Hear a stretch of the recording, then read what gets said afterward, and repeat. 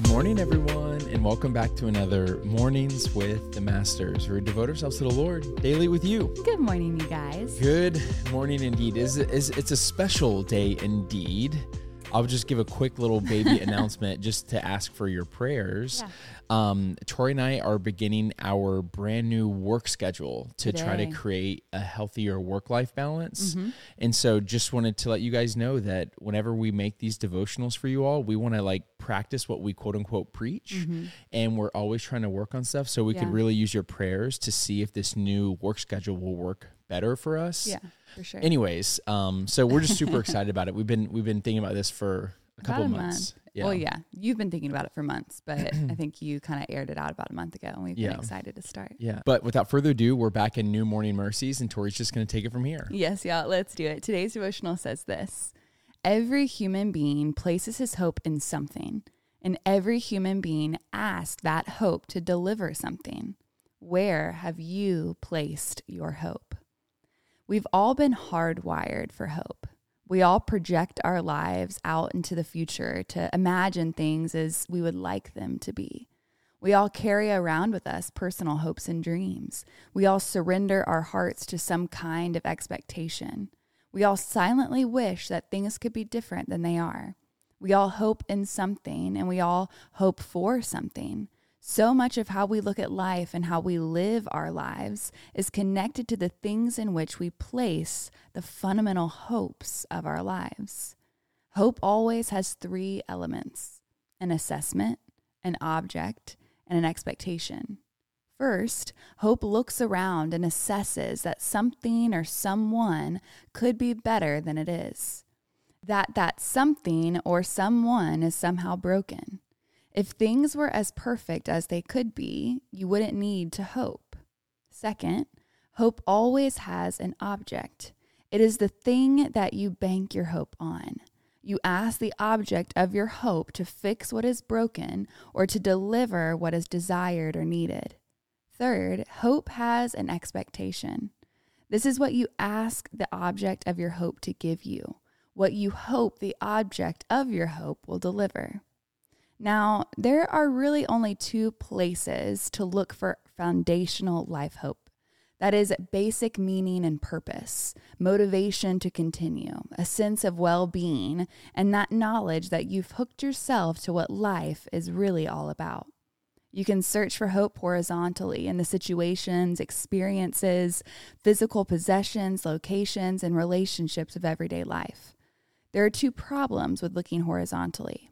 First, all of these things suffer from some degree of brokenness. They are part of the problem, and because they are unable to deliver what you're seeking. Also, these things were never made to be the source of your hope, but to be fingers that point you to where your hope can be found. Paul says it all in Romans 5:5 when he tells us that hope in God will never put us to shame. It will never embarrass us by failing to deliver. In those words, Paul tells us where hope can be found. It is found only vertically. Only when God is your hope sure and secure. Only He is able to give you the life that your heart seeks. Only He is able to give your soul the rest that it needs. Only He can deliver the internal peace that is the hunger of every human being. It's only when grace has hooked you to Him that you are connected to what life is really all about. In his brief words, Paul confronts us with this thought: if your hope disappoints you, it's because it's the wrong hope. Today, what carries your hope? Yeah, this is beyond good. So good. I felt like this devotional hit me in the chest. Mm-hmm. Paul David Tripp's devotionals always do, which is why we keep coming back to New Morning Mercies. Yeah.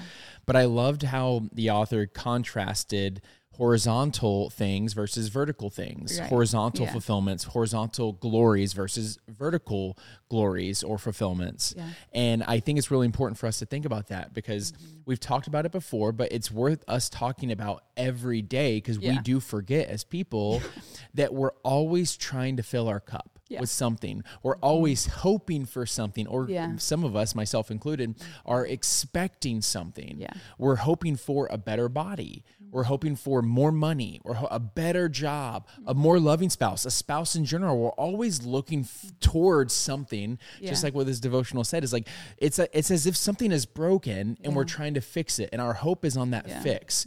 I feel lonely, and that would be fixed if I were in a married relationship. I feel unhappy with my body, so if I got this work done or I got in the gym, then I would be happy. It's cause and effect. But just like what the author is saying is that those horizontal things are fleeting. They will not mean to us what we hope they do, but yet we keep running to them. And I asked myself, and I almost got emotional as you were reading. I asked myself, I was like, when is the last, and I don't want to, I'm going to get emotional now. When is the last time that I sat down and was just truly content? When's the last time I just sat here and I was just like, I don't need anything and I'm okay. Like I can sit here and just worship the Lord, and I don't have to hope, quote unquote, or I don't have to be constantly let down. I don't have to worry about the way I look. I don't have to worry about our bank account. I don't have to worry about all my relationships. I can just fully live in the contentment of Christ because he is enough for me. How often do we sit down and just sit there and say, Christ, you are enough. I don't need more. You are my portion, and my portion is overflowing. And now I can operate from abundance. I can operate from overflow. I don't have to operate for contentment. I'm operating from contentment because you are enough for me. And I'm sorry that I let these things of the earth take your place. So did this devotional hit you like it? I wasn't kidding when I said it hit me in my chest. Yeah, no, that's so good.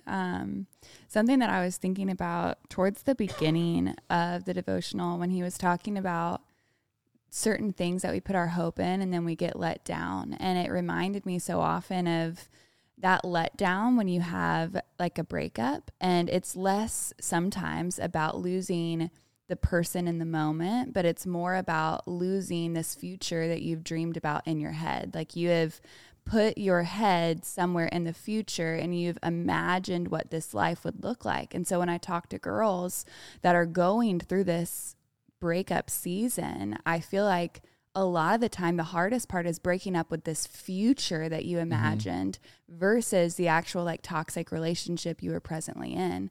And your mind like plays tricks with you. And I feel That's like deep. We also do that in other areas, not even just in relationships, but with work, but with life, but with our spirituality, but with church life and all of these different things. It's like we allow our heads. I remember in our trying to conceive journey, almost every single month, I struggled with, oh, well, if it was this month, it would be perfect because this person's coming into town and we'll be able to share it with them, or this holiday's coming up and we could announce it on Christmas or whatever that might have been. And then when it didn't happen, it wasn't only the letdown of the present moment, it was me breaking up with the future that I had imagined that thing carrying.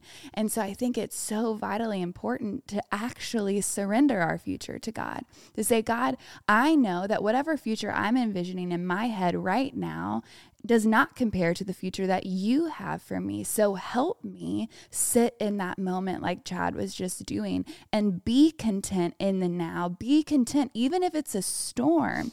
Be content in the present moment that God is doing a deep work inside of you, bringing out impurity, showing you that he's enough inside of the storm. And even if you're not in a storm, if you are on the mountaintop, saying, God, thank you for this moment, because I know that at some point I'll hit another valley, because what is life? It is valleys and it is mountaintops. And so we're either going into a hard season or we are coming out of a hard season. But we, because our hope is in God, can find peace and contentment in the roller coaster that life is. We can be consistent and remain and abide in him because he is constant throughout it all. Yes, our lives may look up and down, but he remains faithful.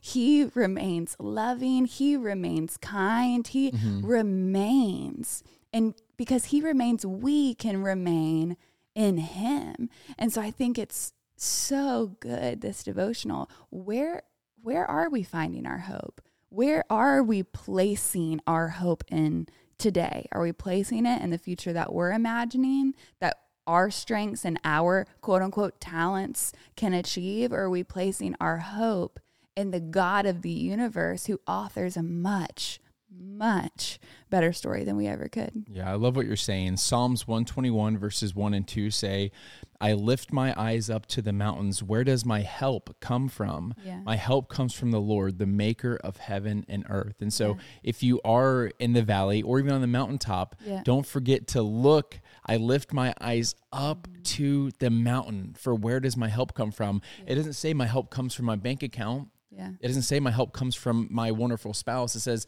my help comes from my Lord, the maker of heaven and earth. So good. And before we pray out, I did want to share just one quote that I saved the other day.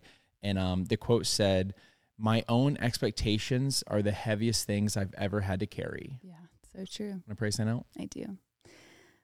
Oh, dear Heavenly Father, Lord, today we surrender our expectations to you. Father, we surrender what we have placed our hope in that is not you, Father. We remember that our hope is secure only when found in you, and that is something we should celebrate, God. That the future you have written for our life is so much better than what we could write on our own. So, Father, forgive us for the things that we have placed higher in our hearts than you.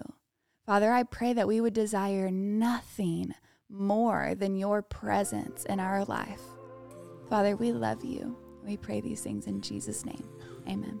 Amen, God. Amen, God. Amen, y'all. And now is that perfect time to break out the worship music and break out the journal and continue pressing to the Lord. Yes, and y'all don't forget that you are God's masterpiece. And don't forget that we love you. We love you guys, and we're talking to you tomorrow. Auf Wiedersehen.